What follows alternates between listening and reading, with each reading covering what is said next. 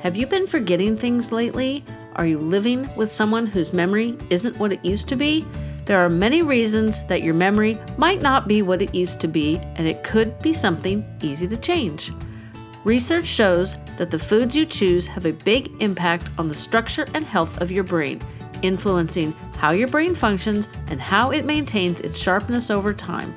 Some things we love to eat, especially the saturated fat in red meat, can make you sluggish and slow your reaction times.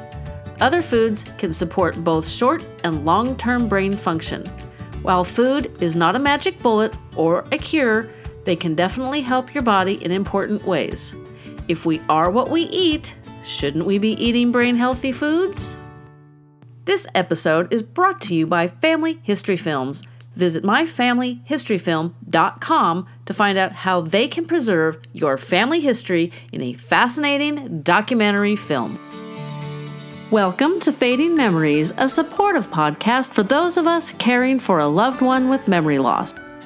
Before we get into the show, I want to thank everyone who tunes in regularly. And if this is your first episode, welcome!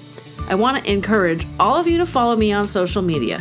All of the links are in the show notes. My social media accounts are full of details about mom visits, my own life, podcasting, and most importantly, cute dog photos and videos. I share advice from guests and other caregivers to give you as much support as I can. Now on to the show. My guest, Dawn Renee, has a compelling story of self-care and recovery.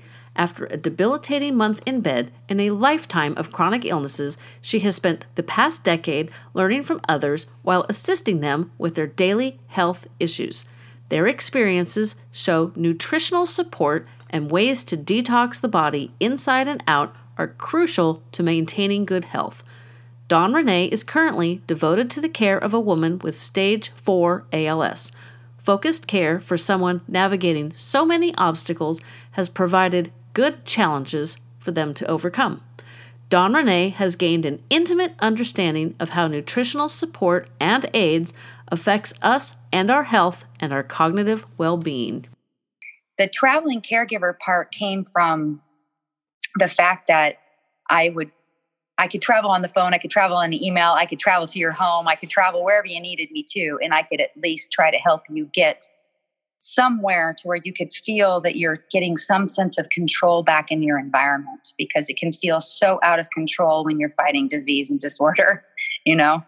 So yes. It's like, how do we bring balance back? How do I find balance for you? What are the things that are triggering you to lose the controls that you're not having anymore? And, you know, with ALS it's a terrible thing. You lose everything from the neck down. You have your brain left, but, virtually she's stage 4 ALS patient. She's immobile from the neck down. She can't speak to me other than through a communication device, and that's if she's feeling like it. So usually we use a lot of mental telepathy and eye looks and body language reads and intuition and basing everything on her baseline. Where is her happy place? And then trying to keep her at that happy place, you know? So I know that's the same with Alzheimer's. So yeah. Well, I'm always trying to keep my mom in her happy place. Right. And, oh my goodness.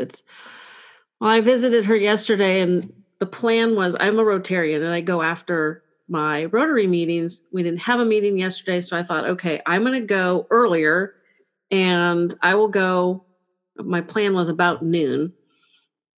And they would be done with lunch, and then I would take her to a restaurant and I would eat and get her something small, to snack on, whatever, just so we had that nice socialization, because she's still verbal, but nothing she says makes sense. Mm. It sounds like it makes sense, and people will look at me and like, oh, what is she talking about? Like, give me the historical context kind of question. And it's like, there is no historical context because this makes no sense. Yeah. And, so I try to give her this nice visit. So yesterday I get disrupted, just as I'm leaving the door, the landscaper comes and he's got questions. I'm like, dude, I'm hungry. I need to go get my mom so I can get some food. I know that makes no sense, but it worked. And I got there like 1:45 and she's still having lunch. I'm like, they normally have lunch at like 11 because I usually can't get there early enough to actually eat with them. Right. So I was like, she didn't see me. So I'm like, okay. And I went out in the courtyard, did a couple things on my phone, went back in. Most of the residents were done. She was still eating. She's also at the stage of she's pretty late Alzheimer's, where she has difficulty with eating with utensils, but she also has difficulty eating with her hands. So that's a challenge. And so most of the residents were done. The tables and the floors were disgusting. They're just covered in food. And I'm like, there's no way I'm eating with these people in this. Cause it just, I mean, I'm not a germaphobe, and I mean, I'm a neat freak, but not that bad. And it was just too much. I'm like, she's still eating. Okay. And I'm like, at this point, I'm starving because it's now like 1:00 and I usually eat lunch around 11:30 noon. So it's getting rather late. And I'm like, okay, well, this is just completely screwing up all the plans that I had made for today. So I went to lunch, and the plan was go get mom, have lunch, visit with her for about an hour, drop her back off. And then I was going to reward myself with shopping at Michael's and maybe Joann Fabrics because we've just moved. And we have like a lot of neutrals, so I needed to find the pops of color. That was the plan. But I had to pass Michael's to get back to her. Okay. Like, that's just dumb. I'm like, you know what? It's not going to make much difference at this point. So I did my Michael's stuff, I'm like, yesterday was such a Monday. I go there. There's inventory people blocking every aisle. I'm like, really? I'm just going home. I'm giving up on today. It's not working. No, but I persevered, and I went, and I had, I got mom, and I went to Panera, and they always like, oh, do you want a pastry for 99 cents? To which I always say no, because I do not need the sugar. But I got that for her, so we sat there on the bench in the sunshine. I'm in Northern California. So the sun was very warm. The breeze was quite chilly. So the combination made it very pleasant. We sat out on the bench, and she just kind of just sat there eating the cookie. Hopefully she got more cookie than I did. That was the plan. And she just wasn't like in the mood to talk. So I'm like, okay, I've learned the hard way not to push. So, we were done with the cookie, and she said something, and I said, I agreed with her. And then she said, I don't know what you're talking about. I'm like, I just agreed with you. And I said, such a nice day. How about we go for a walk? And this is where my mom's Alzheimer's is really interesting, because she always wants to make sure that we're doing what you want and whatever you need. It's always you. Right. It's like, well, I don't want to be here, and I don't want to sit here with you not talking. I don't want to do any of this, but it's necessary. Yes. So she said, whatever you want. I'm like, fine. We're walking. Because she's had a lot of pain when walking. Yeah. And she didn't seem to have a lot of pain yesterday. So I thought, okay. We walked all the way around the residence, and we got back, and it was about 3:30, 4 o'clock. She starts getting really crabby. So I'm like, okay, it's time for me to go back to work. And I, took her back in, and that was the end of the day, except that as I was leaving, there was a gentleman from the assisted living part of the community sitting on the bench with a cute little dog. So I ended up talking to him for half an hour. I'm like, okay, well, this was not the way I planned my day, but it worked out okay. Mom and I had a decent visit. We didn't have any words. So, that was cool. Yeah. I think we should talk about the nutritional support, because I do wonder sometimes. Yeah. I know personally, if I do not get a good night's sleep, I wake up and my brain is going, let's have some donuts. Let's have this stuff that I don't eat. It's like donut. I'm like, I don't eat donuts, and it's not going to help. Look, brain, you need a nap, not crappy food. And I just find it fascinating. It's like, thankfully, I know why it's doing it. It's looking for quick fuel. Yep. But I'm not even sure sugar even gives me quick fuel. Mm-hmm. So you said you put the ALS on a plant-based diet. Yes.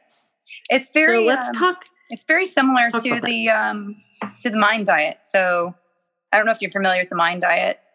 I am, but you can give a highlight just in case this is somebody's first episode. So basically for me, it's just like saying Mediterranean without all the grains. That's what it is. Okay, so that works. because I don't, and that's actually because I had diabetes type 2. Through my journey with Anne, her sister has now been diagnosed with Alzheimer's, and I have a really good friend whose mom's been diagnosed with dementia, and so I've had to walk the journey with them too, and try to help them with some strategies. And what I found is that it was all the same. And that diabetes type 2 can turn into diabetes type 3, which is actually Alzheimer's and dementia. So who knew that my sugar problem could eventually turn into something really bad for me someday? So sugar, was definitely something I had to make sure to get off the menu as fast as possible. And then jump to the MIND diet. So the MIND diet is the Mediterranean diet, which is plant-based. It would be green leafy vegetables. It would be sprouted. Oh, I say sprouted seeds because I don't think you should eat seeds unless they've been sprouted. And I don't think you should eat nuts unless they've been soaked. But that's just because those specific seeds and nuts, they have a phytic acid on the outside, which protects their shell. And when they get activated, that acid comes off. Well, if we just eat it, we're depending on our stomach digestive acids to get rid of that, which actually throws a neurotoxin in the mix. So your brain's like, what am I supposed to do with that? So sometimes people might say, I can't eat nuts. It always makes my tummy get all bound up. Or I can't eat seeds. Same thing. So if they feel like that's happening, probably a good chance they need to break their seeds and nuts down before they eat them. So I generally sprout and soak all of them to the point where I will blend them and make nut cheese before I'll eat them right out of a bag. Just because it seems to, again, it's what works for you. Everybody has to find what works for them. So with the Mediterranean or the MIND diet, I removed rice. No rice. Rice turns into sugar. So little story. That's true. I used to have hypoglycemia. And then it turned into diabetes type 2 because I had a gluten allergy. So I decided to go get all the gluten products at the store, at the boxes. They all say gluten-free, gluten-free, gluten-free, gluten-free, gluten-free. The trouble is that it's processed food, so it's not really food. And the other trouble is that it's mostly made of rice, and rice converts to sugar. Oh, that's true. I'd never thought of that. So within 1 year. I knew that, but it never clicked. Within 1 year, I had diabetes type 2 and I gained 40 pounds.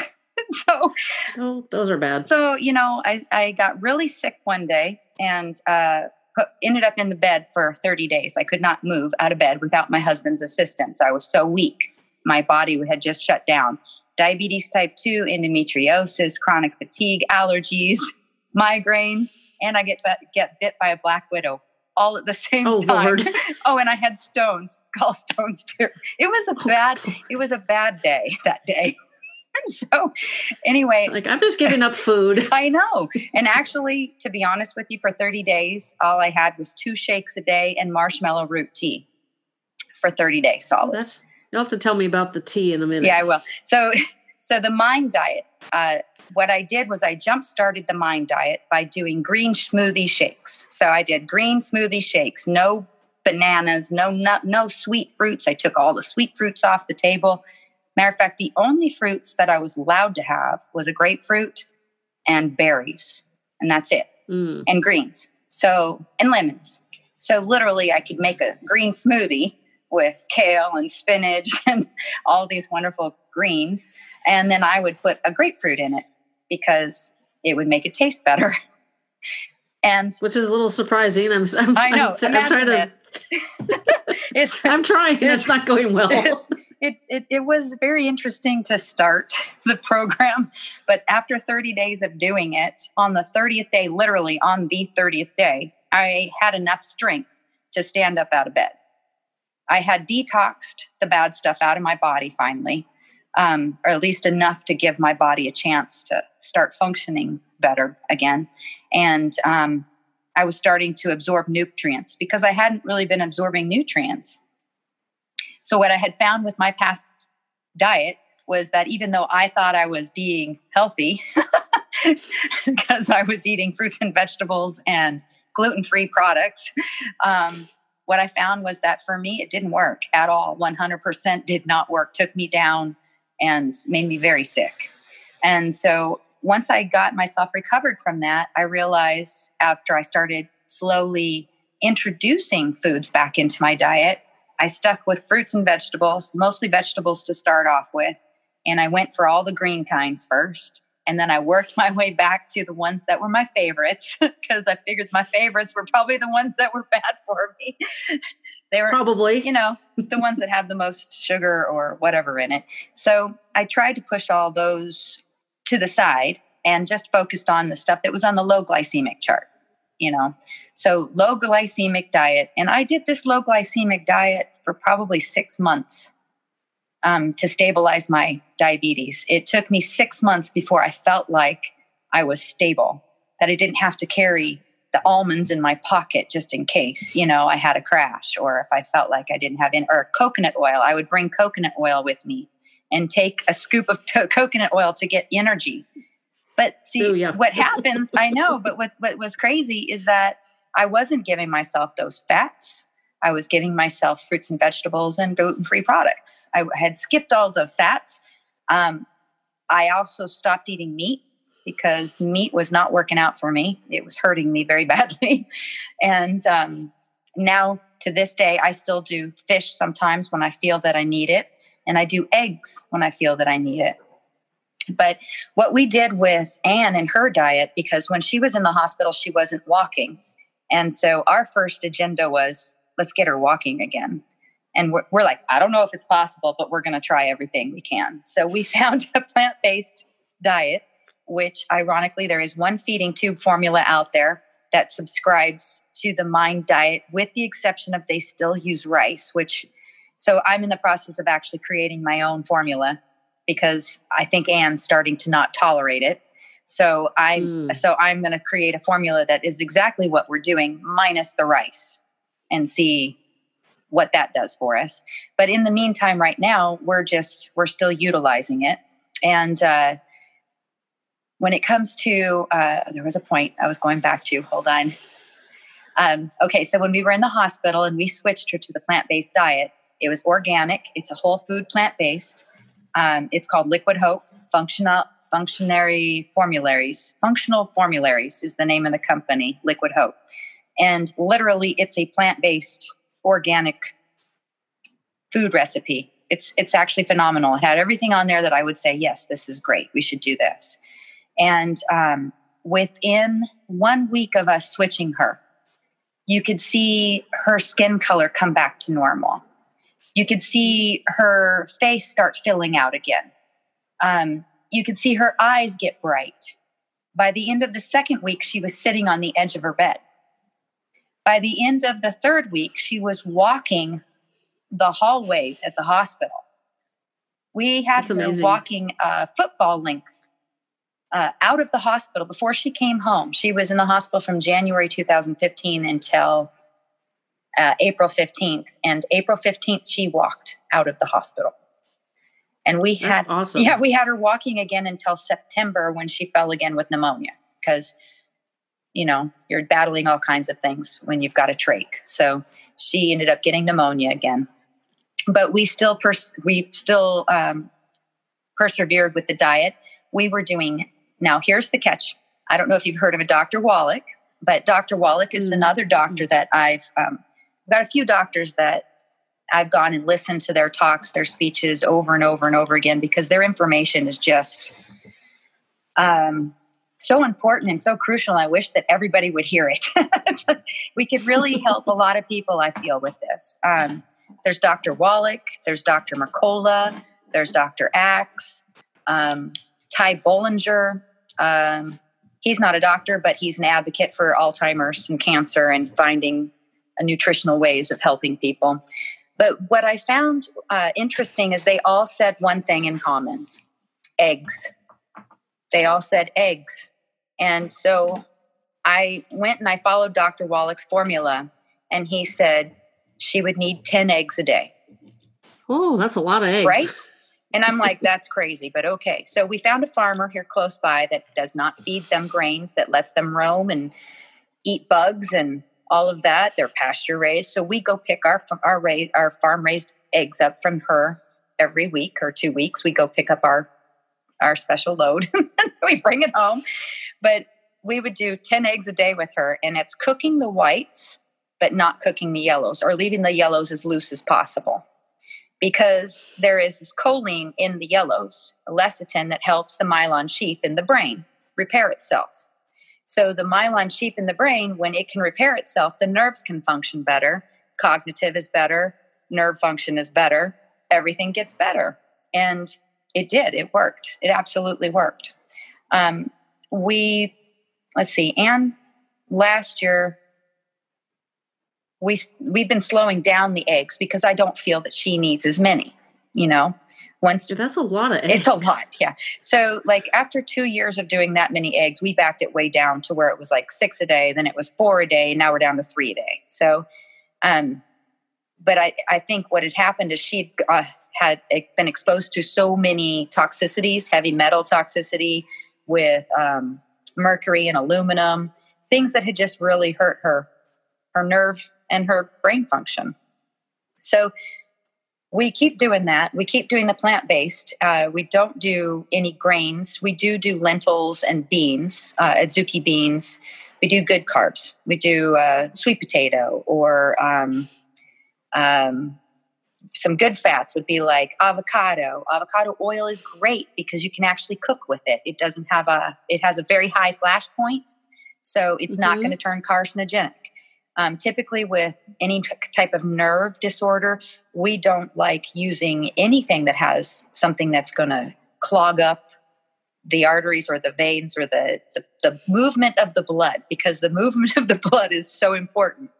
So we found that when you cook oils, that can slow that part down in your body. So don't cook the oil if you don't need to. Put it in when you're done cooking. So that way it's still cold compressed, it's still virgin, it's still organic, and it hasn't been cooked.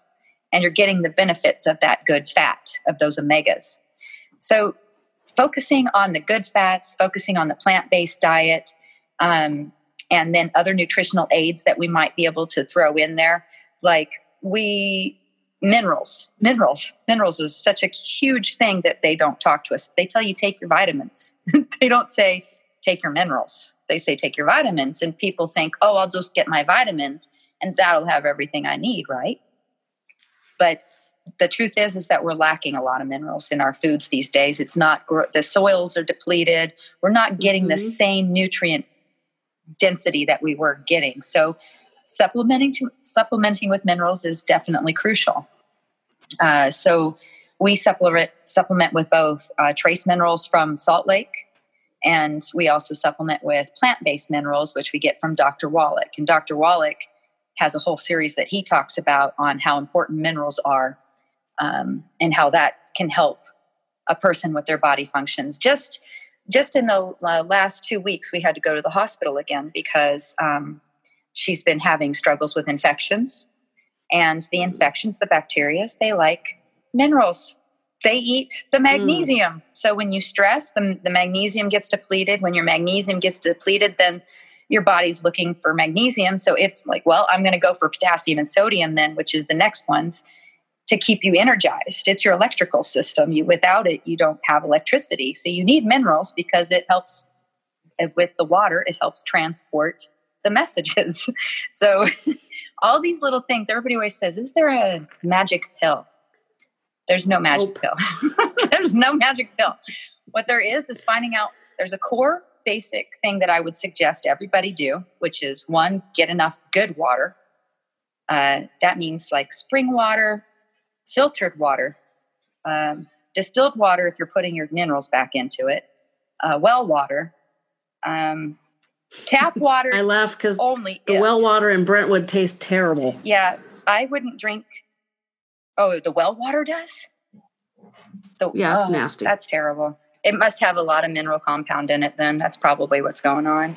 But it's got a lot of salt in it too. Yeah, so those minerals, our bodies live on those minerals. And without those minerals, we're not getting all the information sent around our body. And so getting her the minerals, making sure to get her the plant-based diet, getting her the eggs for the lecithin, the good cholesterol. Because if you have good cholesterol, your body will not produce bad cholesterol. The only reason it produces bad cholesterol is because it's looking for cholesterol, because your brain needs cholesterol to function.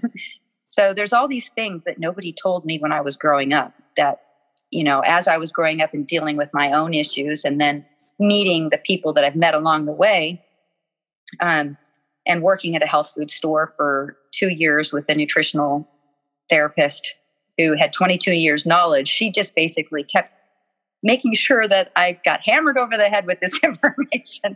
But to be honest, it was stuff that became crucial parts of my own healing and helping myself. And now helping the people, like, for instance, my friend, they have, their mom has dementia, and it was the flaxseed oil that has helped bring her back, and then making sure that she's eating a good nutritional diet of foods that can support her better. And she's absolutely doing so much better. She's communicating again with everybody. The lady I take care of here, her sister with Alzheimer's just came to visit us. And I saw her a year ago and I was worried. And this year she's doing so much better. She, again, has been doing more strategic planning with her diet and learning about food combinations, because that's another little piece. So food combinations, you wouldn't think that would matter so much, especially when you go to a cafe or you go to a breakfast joint. The first thing they want to give you is a fat, a protein, and a sugar. And they want to give it to you all at the same time. Pancakes, eggs, and bacon, and maple syrup. It all tastes great. But then when people wonder why they don't feel good afterwards, it's because it's a really bad combination for our bodies to try to work out. Your body's like, oh yeah, I want that sugar. Oh, forget that protein for like 72 hours. I'm going to handle that for a while over there. And so it's going to go after the carb first, and it's going to put everything else on hold, which is going to get everything else kind of sitting at a standstill and fermenting and not doing anything. And so when people get indigestion or gas or acid reflux, it's because they've done those combinations too many times. It's like, you have to look at the way you're combining your foods. There's definitely a better way to digest, if that's what somebody wants to do for themselves.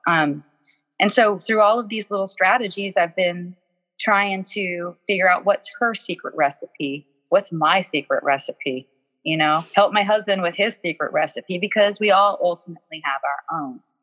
But I would say that the core is figuring out, am I taking minerals? Am I drinking water? Am I drinking 50% of my body weight in ounces of water a day? So like I weigh about 115 right now.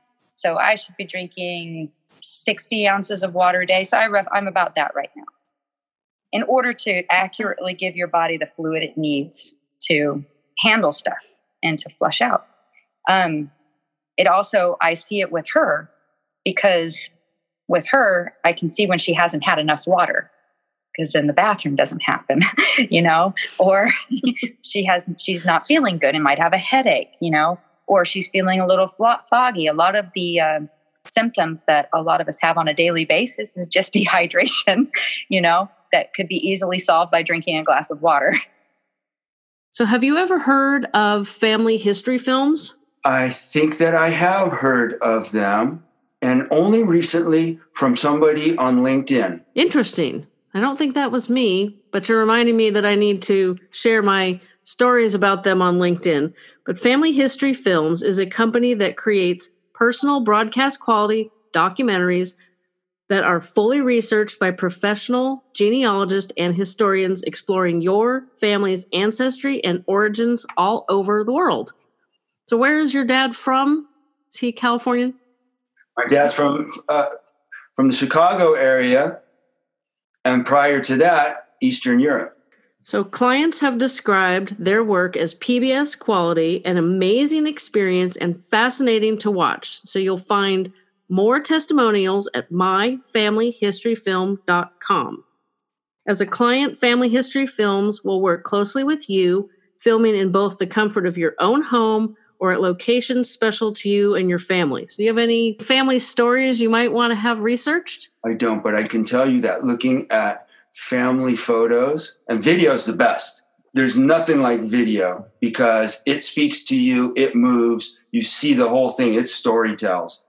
You don't get that from a still photo. That's true. And that's what these guys do. They take your history and your genealogy and they create this beautiful cinematic movie just for you and your family.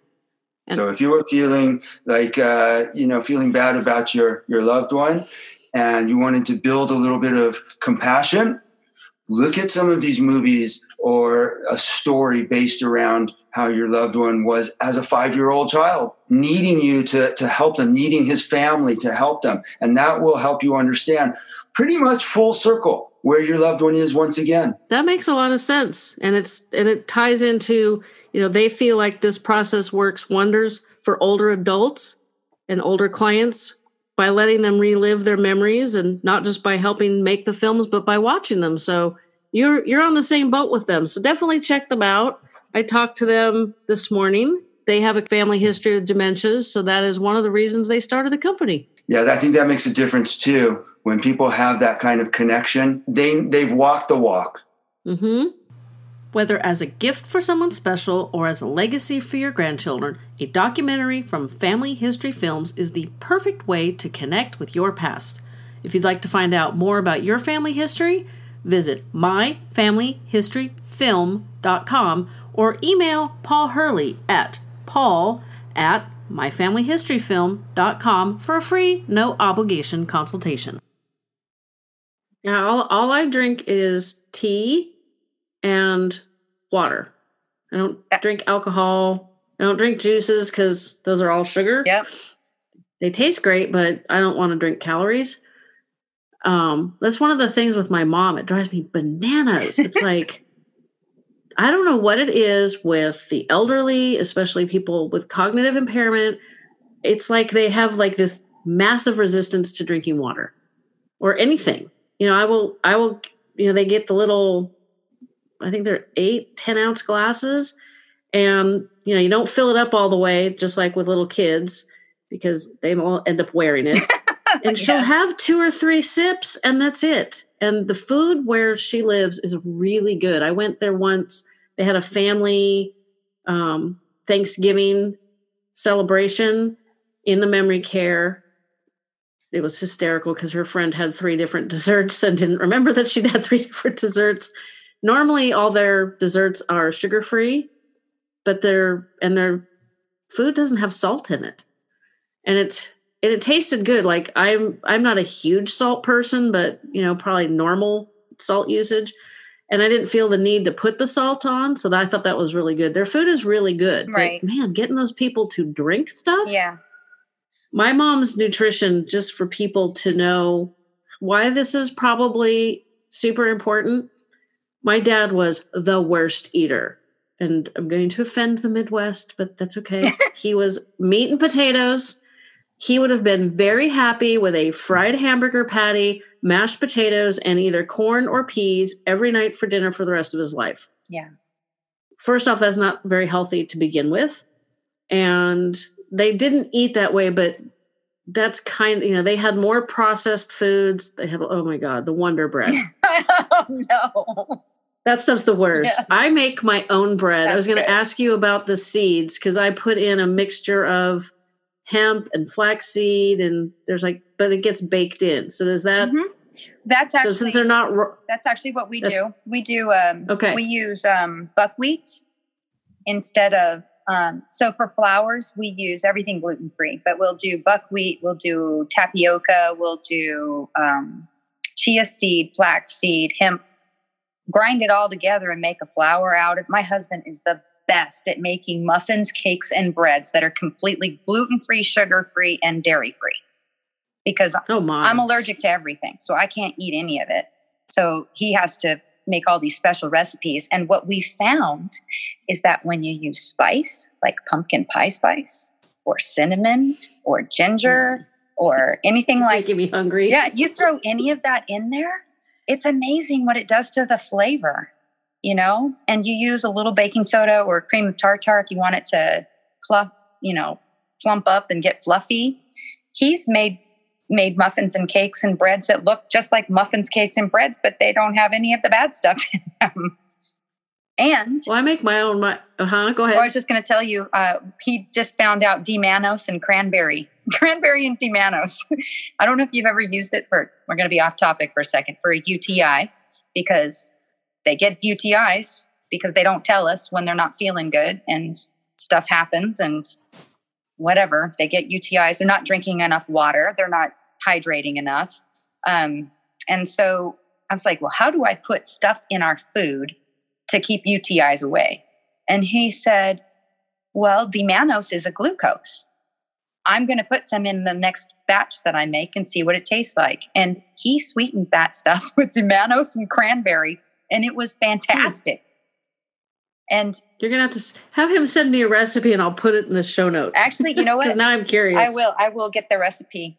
He actually was so proud of himself because the other day he never remembers the recipe. So I'm always like, okay, let's recreate it. He goes, I don't remember. I'm like, okay. All right. Well, if you were going to make this bread or make this muffin, what would that look like? I don't remember. I'm like, okay, so I guess I have to wait till the next time that he's feeling up to it. So then he goes in there and does it again the next day. And it turns out perfect. And he goes, I remember the recipe this time. So we wrote it down. And this was just 2 days ago. So we are working on recipe books right now to help, because I don't eat out very rarely. It has to be an organic, locally sourced kind of restaurant. It has to be somebody that's not afraid to be gluten-free because I can't. So, and then doesn't use MSG, preferably if they're going to use salt, I would prefer it to be pink sea salt because that's the only one that I want in my body. And because it's minerals. And so we had to start creating our own stuff. So as we were creating our own stuff and everybody's making fun of us, they're like, oh, you don't come out with us. Oh, you just sit there. You don't order anything off the menu. What's the matter with you?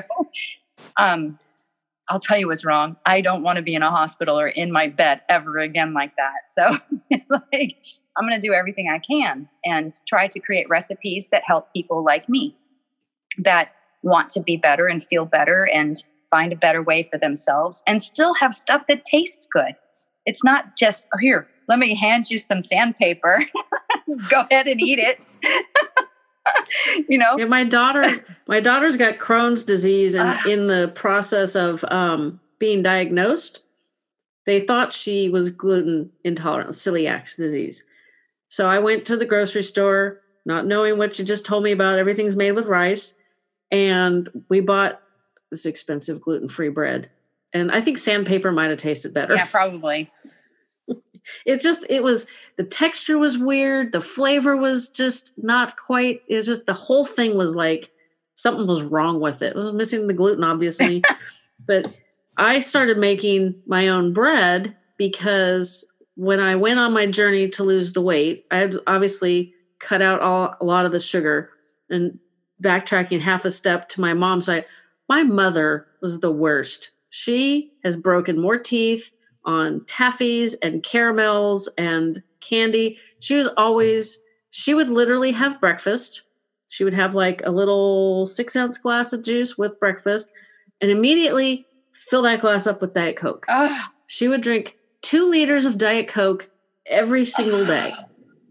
And it's like, and I learned years ago, they think the phosphorus might be one of the reasons there's more cancers. It's like everything I've learned in the last 10 years is what you're putting in is a lot more important than just how you look or how much you weigh or how it tastes. Yeah. I mean, it's obviously got to taste good because why bother? Exactly. But it's like I've learned, and I've got the same wicked sweet tooth as her, but I've learned to cut it back. Mm-hmm. I can keep it tamed. I cannot. I've had nutritionists say, well, just go cold turkey. And my family's like, nope, no, that will cause murder. No. We're not living with that. And it's fine. And it's like, I have a couple of vices that I don't think I'll ever be able to get rid of, but we cook all our own food. Despite my husband's grumblings, we do eat a couple of vegetarian dishes a week and chicken. We do eat quite a bit of eggs. So I guess I'm going to have to get used to more like soft boiled or poached. I like the yolks. Yeah, I like poached. I like the yolks a little harder, but I can probably learn. You can soft it as long as you keep it. Don't cook it hard, because what happens is when we cook hard the egg yolk, that's when it activates the cholesterol. So you want it to be as loose or soft. So if you can slow cook it, you can even do slow cooked hard boiled eggs too, and do just to where they're soft in the middle, not runny, but to where they're starting. I don't like them when they're like that either. But when they're a little closer to flaky. Got it. But they're still soft. I hope that's a good description for everybody. Yeah. I know everybody asks me how I cook my eggs. To be honest, the way that I find best now is I put a little bit of water in my pan, just enough to where I can open the egg, throw it in there, and there's water surrounding the egg. So now the egg is going to stay in its place and cook right there. The white, and then I cover it so that the white cooks really fast. And then the yellow starts to cook from the underneath, but not very hard. And then I pull it off when it's reached that level of, okay, the whites are cooked. I feel good about where it's at now. It might take 15, 20 minutes, but I cook it on low, cook it somewhere between medium to low, and just watch it to make sure it doesn't overcook. And then you just— That's how my daughter does eggs. Pop it off. I'm proud of her. Yeah. I mean, to me, it's changed a lot for me too. All of this way of eating has been the answer for me. I know now another step is also finding out what foods you might have allergies to or triggers to. And there's a test called the Everly Well test, which I recommend. You can do it in the mail. They send you the kit, and then they get the results back and can tell you what you might have allergens to that you didn't realize you were having sensitivities. So for me, I was having cinnamon and ginger and apple cider vinegar and chicken and salmon, and found out that I was allergic to chicken and salmon, and found out I was allergic to ginger and cinnamon.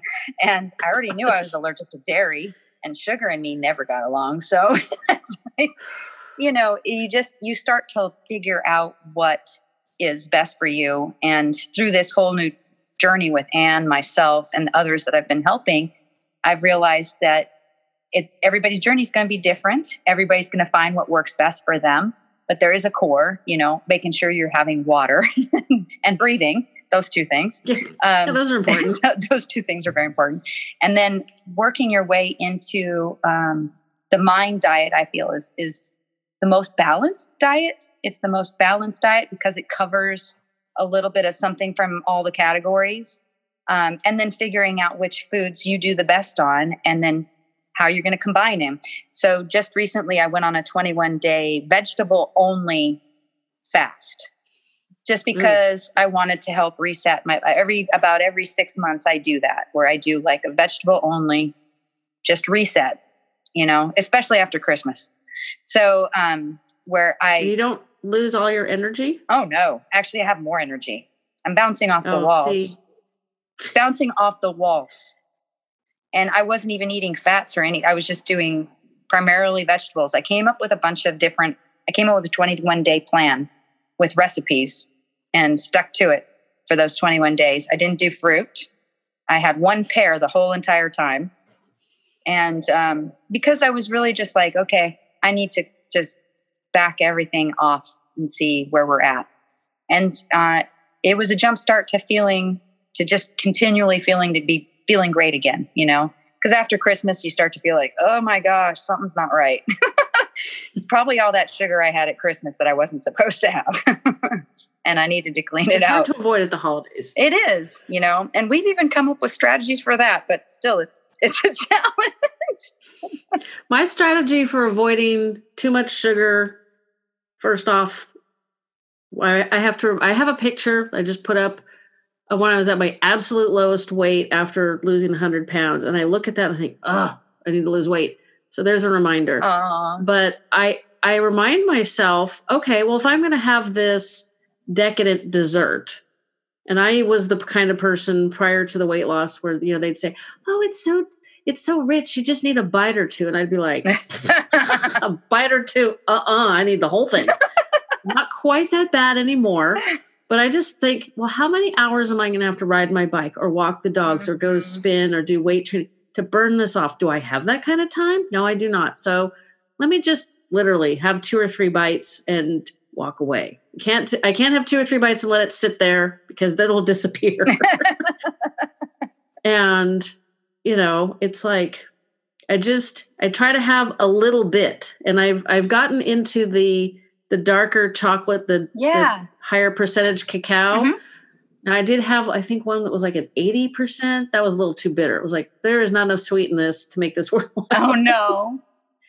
So I think it's like the 75%. It's just enough chocolate flavor and just enough sweet. Have that with a little bit of tea, and then just drink some water. And then the brain's like, oh, I had some chocolate and a little sugar. Great. Perfect. So you have to kind of just retrain your taste buds. Absolutely. You can't just do it overnight. No. But so nope, cannot retrain. It doesn't happen overnight. No, and you have to keep retraining them. Absolutely. It's like the dog. Once you let them eat something off the counter, you're doomed. I call it the beast. It's the beast inside that's talking to me that I have to no, you're not in charge today. I am. That's what happens if I don't have a good night's sleep and my brain is going donuts and cakes and blah, blah, blah. And I'm like, shut up. You just need a nap. You just need a nap. But I like that. Yeah. And usually that's what I'll try to do, because it's so annoying when your brain is going, feed me this garbage because I need energy. And you're like, that ain't going to help. Just shut up. It's, I know I need sleep. So I try, it's a day when it's like, oh, great. I have 50 things to do and time for 35 of them. But, I don't have the donut because I know it won't help. But I did read something recently that was kind of funny. It's like, you go back to your cave person ancestry. And apparently I must come from a line of people that were very intelligent, because nothing in nature that is sweet is also poisonous, what I've read. So I'm like, so that is why my line of people love sugar and have just been around forever, because I never ate anything poisonous. That's good. I was like, I like that. I just picture my inner cave woman eating all the yummy sweet whatever they had back then. Anything you could find, the berries, all those berries.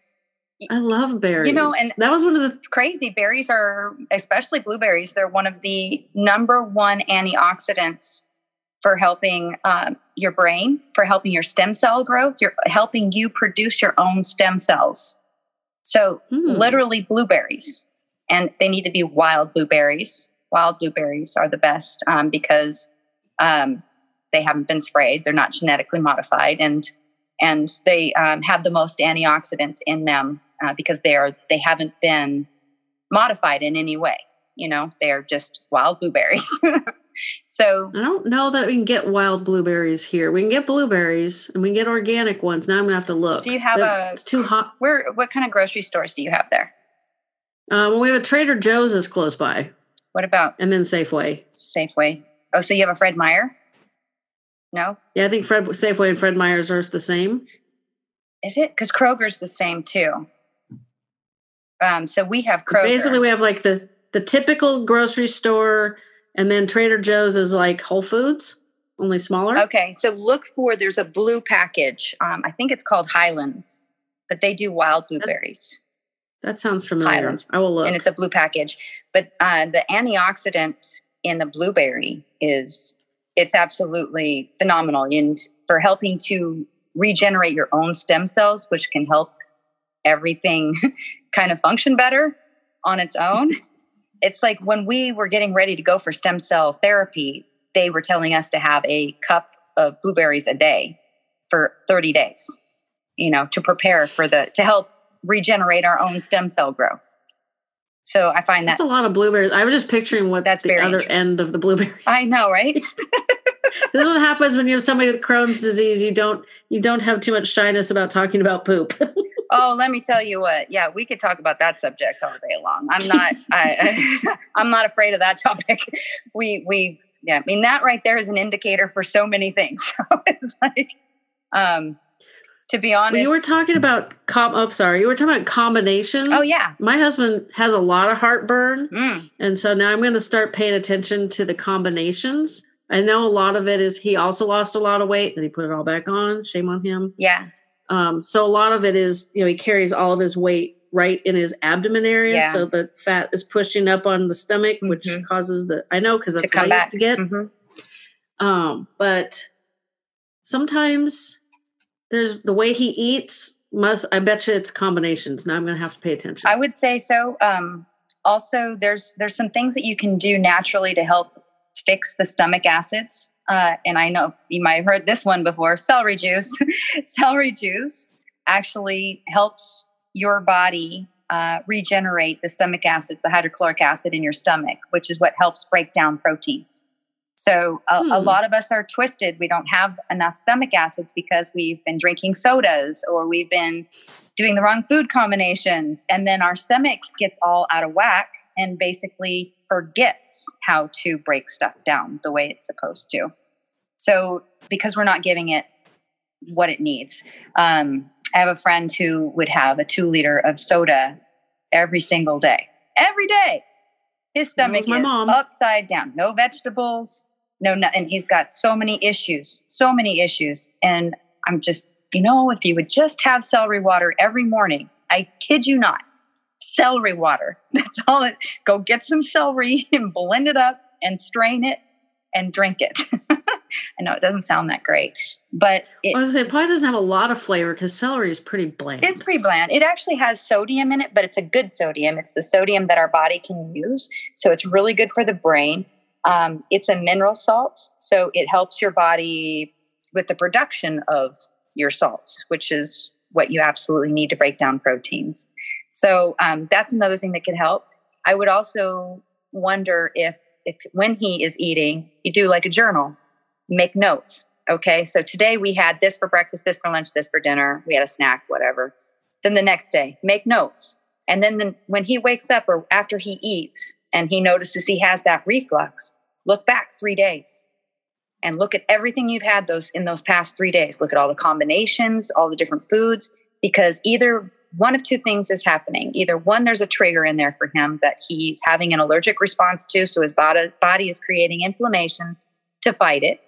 Or two, it's a combination and his stomach acids aren't breaking the food down properly.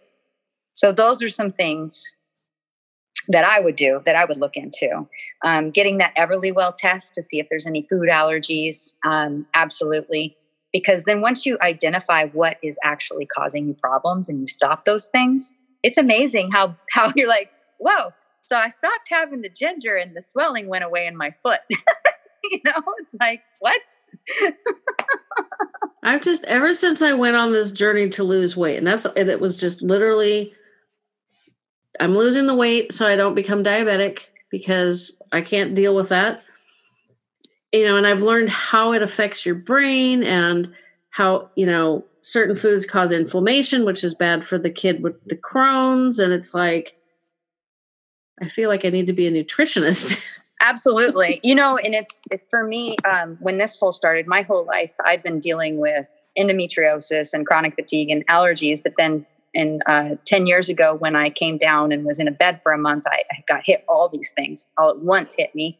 And when that happened, I was right in the middle of a journey of working with a nutritionalist. And I was like, that's what I'm going to have to do because I am not going to live this way anymore.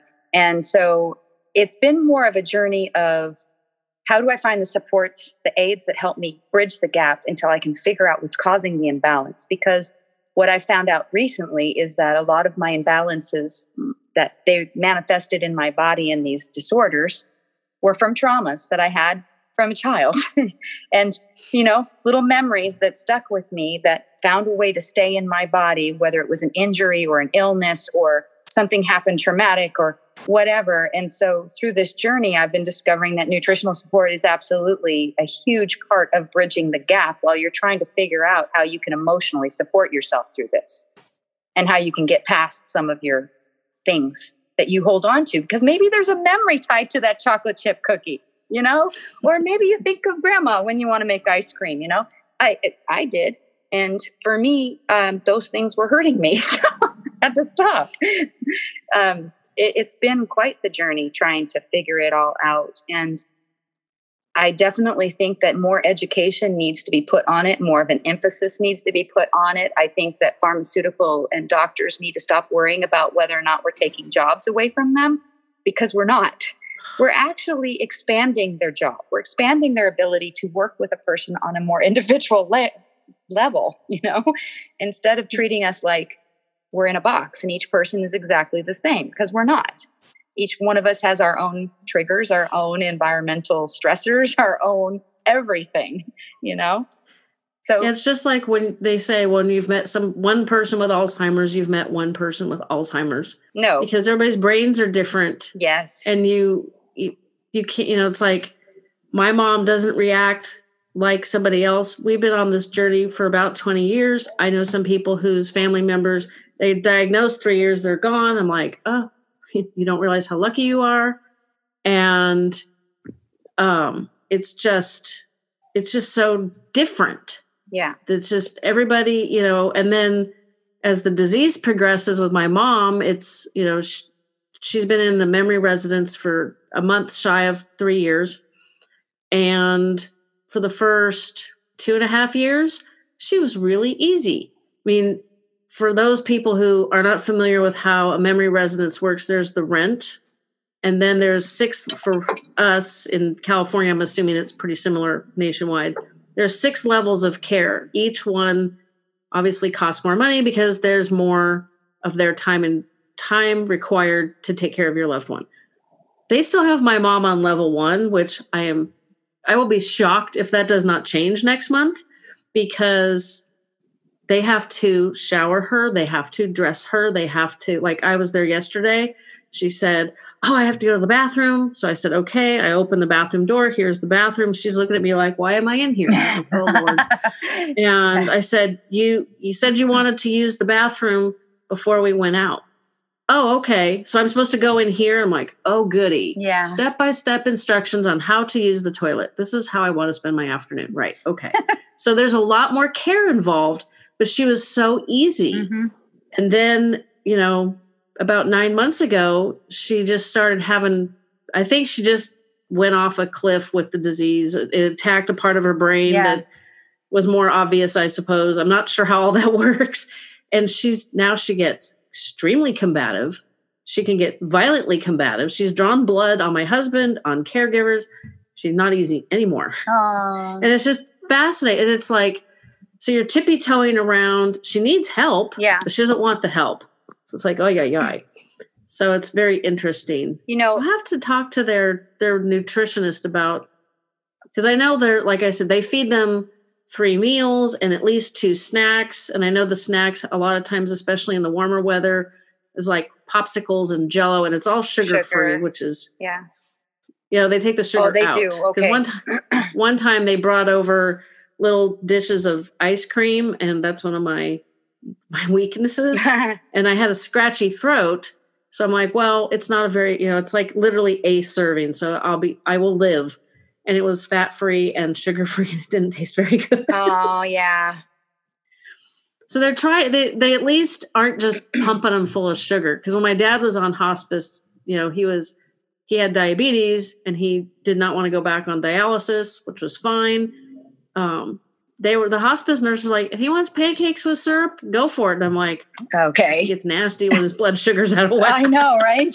Like, who's going to handle that?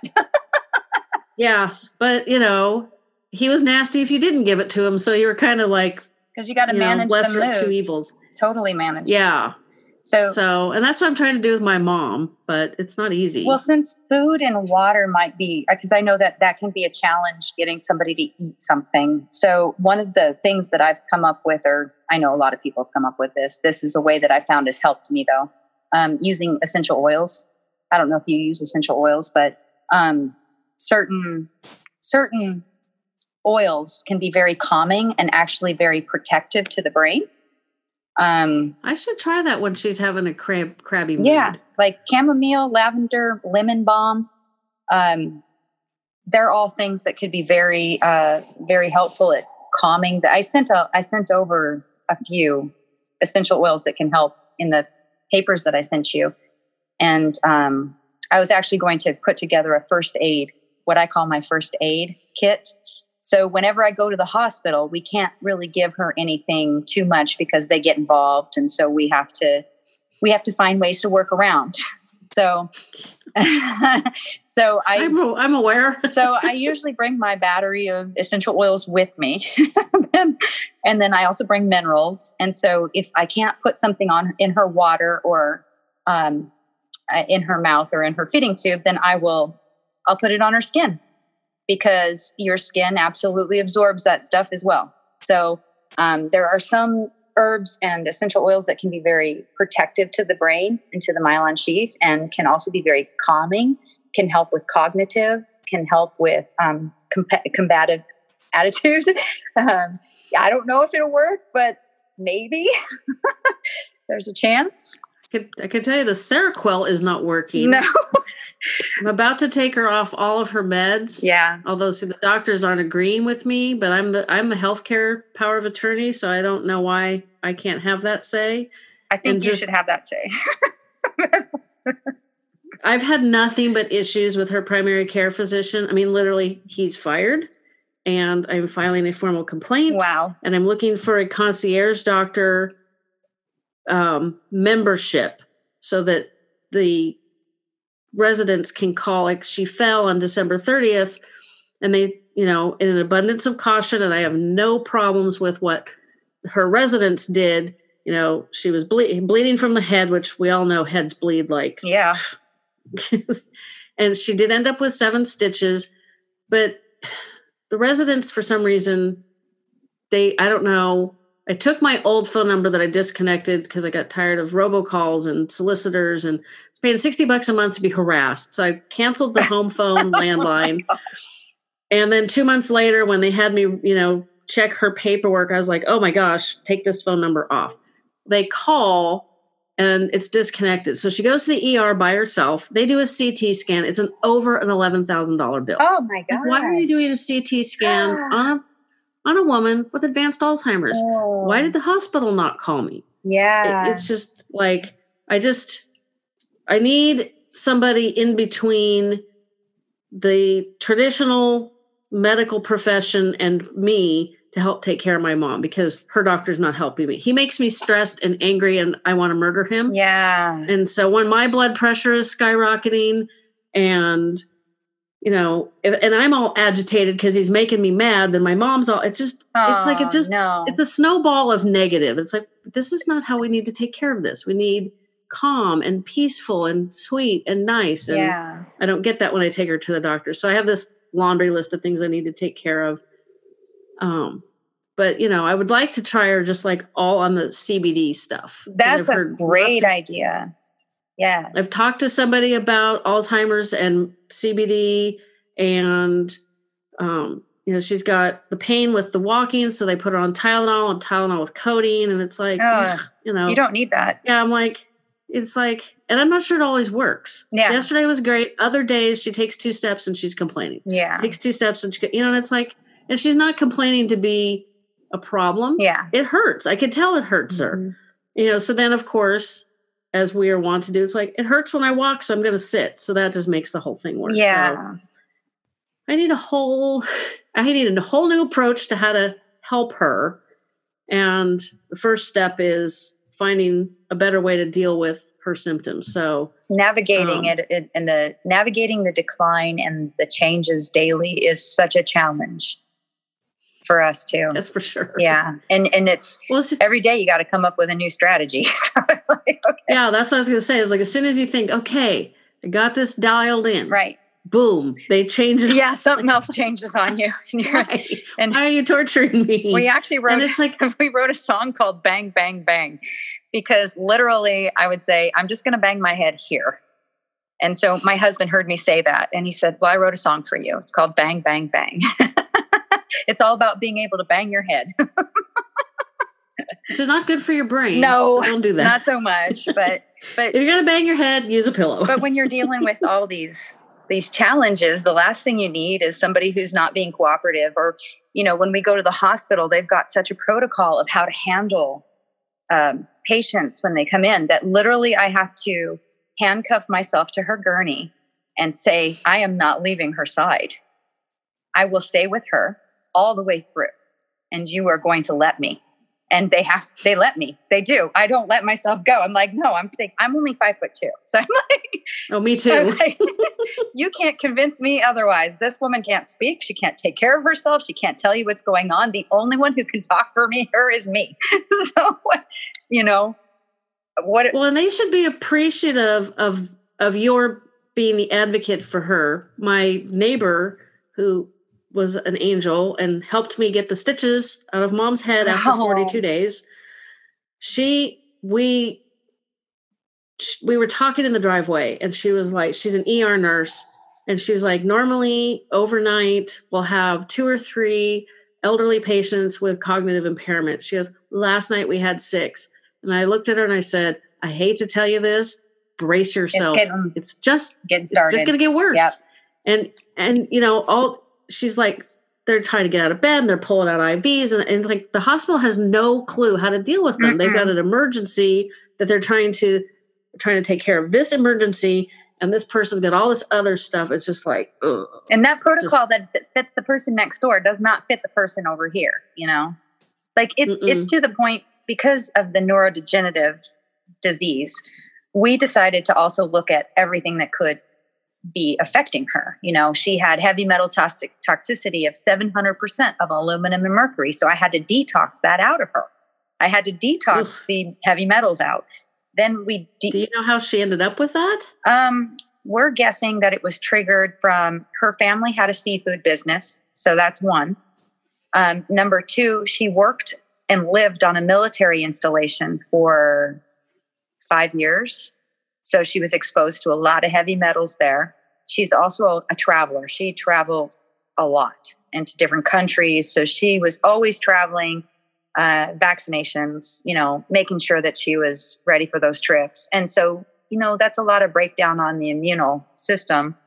So that's just what we're guessing. Plus she has Rocky Mountain spotted fever and Lyme and Epstein-Barr and mycoplasma and biofilm. It's like, you know what?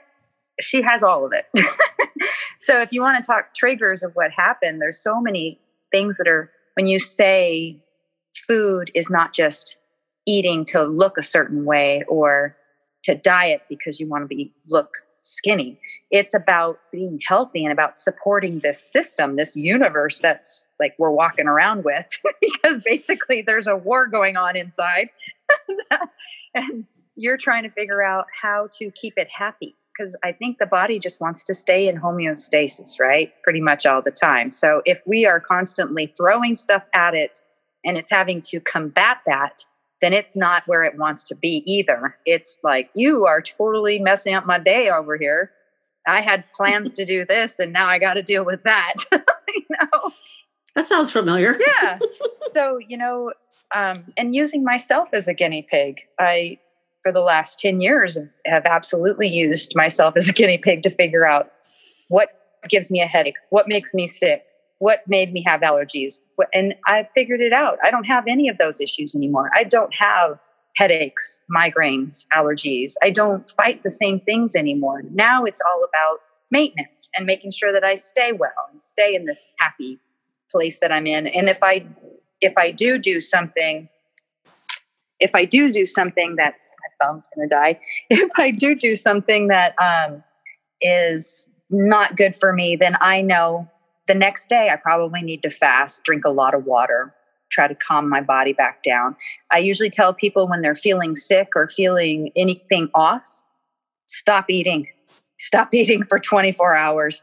Just throw water at it and flush it out of your system, because that'll help it. That'll help the healing and the recovery go faster. And if you can stop it for 3 days, you'll absolutely get over whatever it is you got.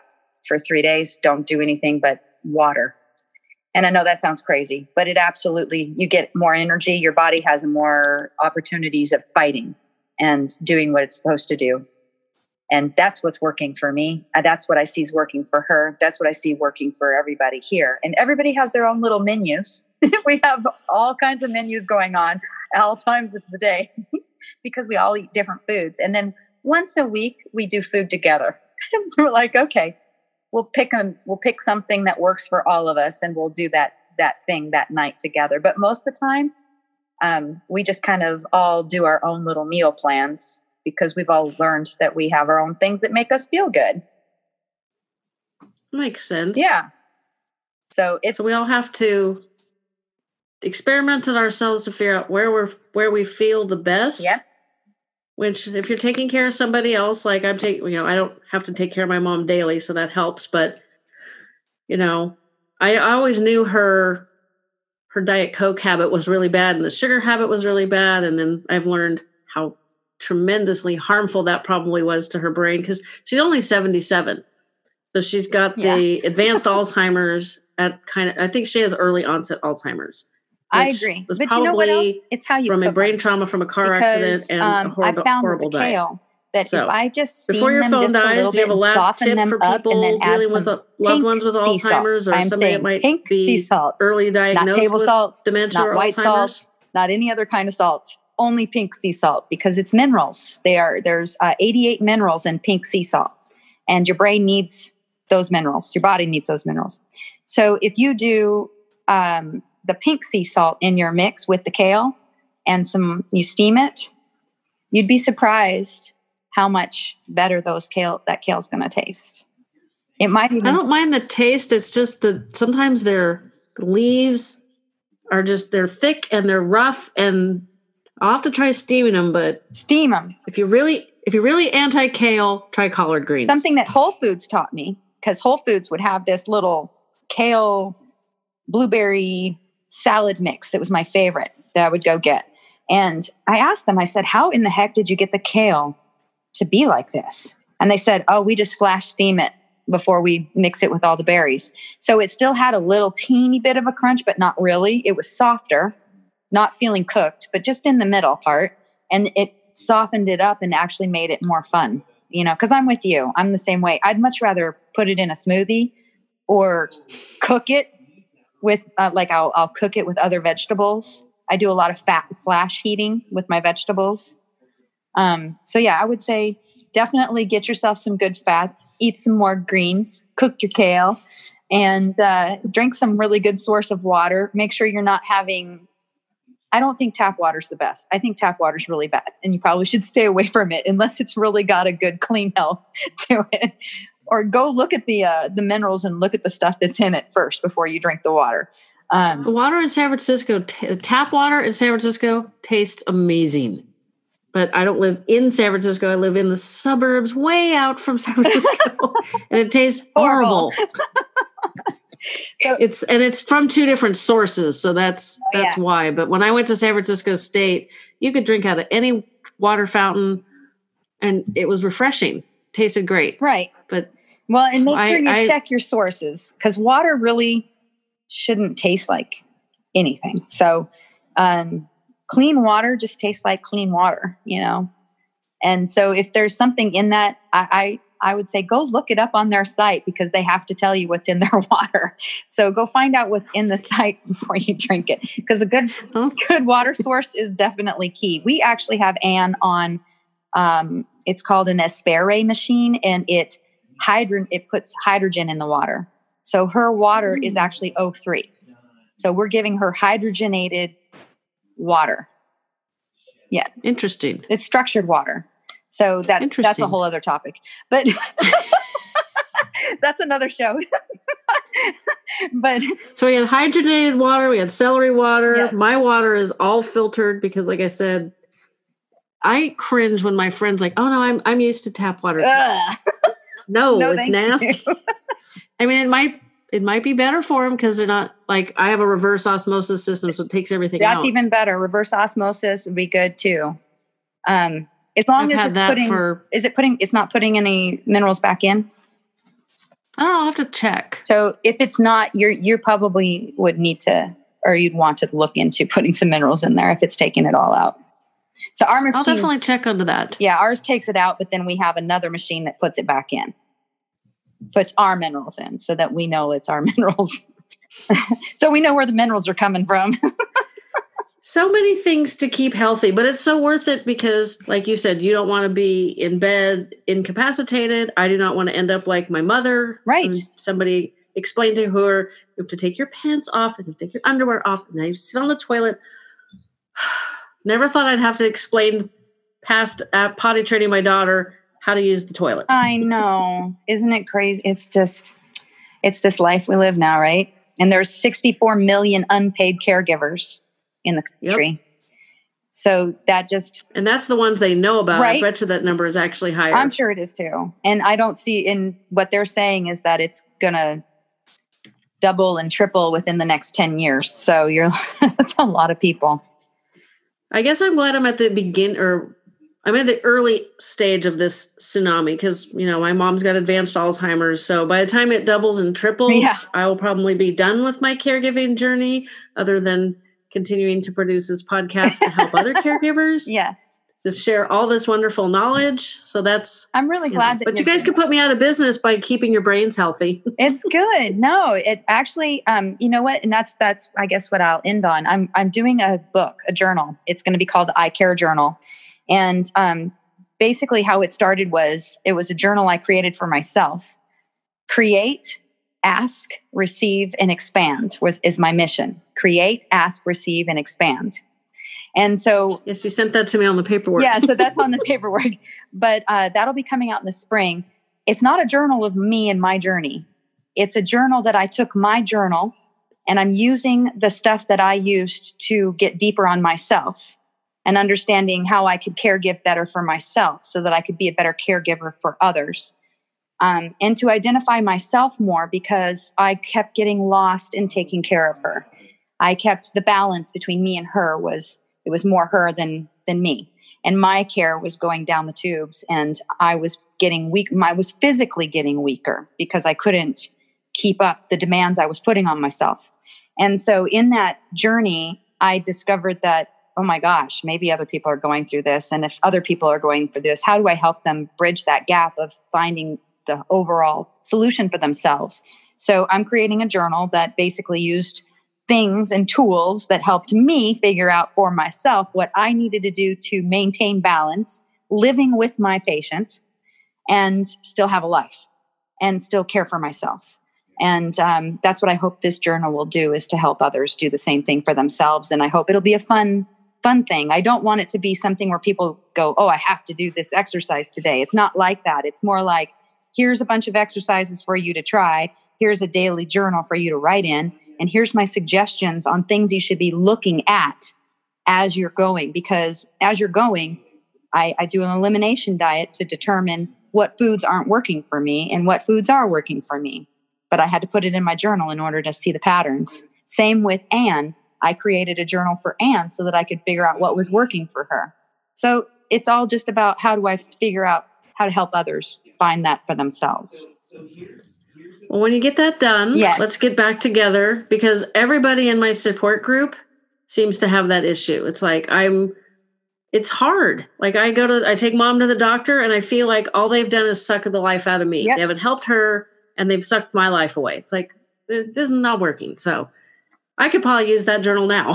I'm working as fast as I can to get it finished. I'm so excited too, because I'll be honest, I've been journaling my whole life and never before have I thought of it doing it this way, and what I've gotten from it and how I am right now, where I've come to now is I'm in such a much better place with her, with Anne, with me, with how to go forward and how to keep doing this and how to keep my energy for me too. And how to expand into more for more people. It's like, how do you do that when you've got one person that's draining everything out of you?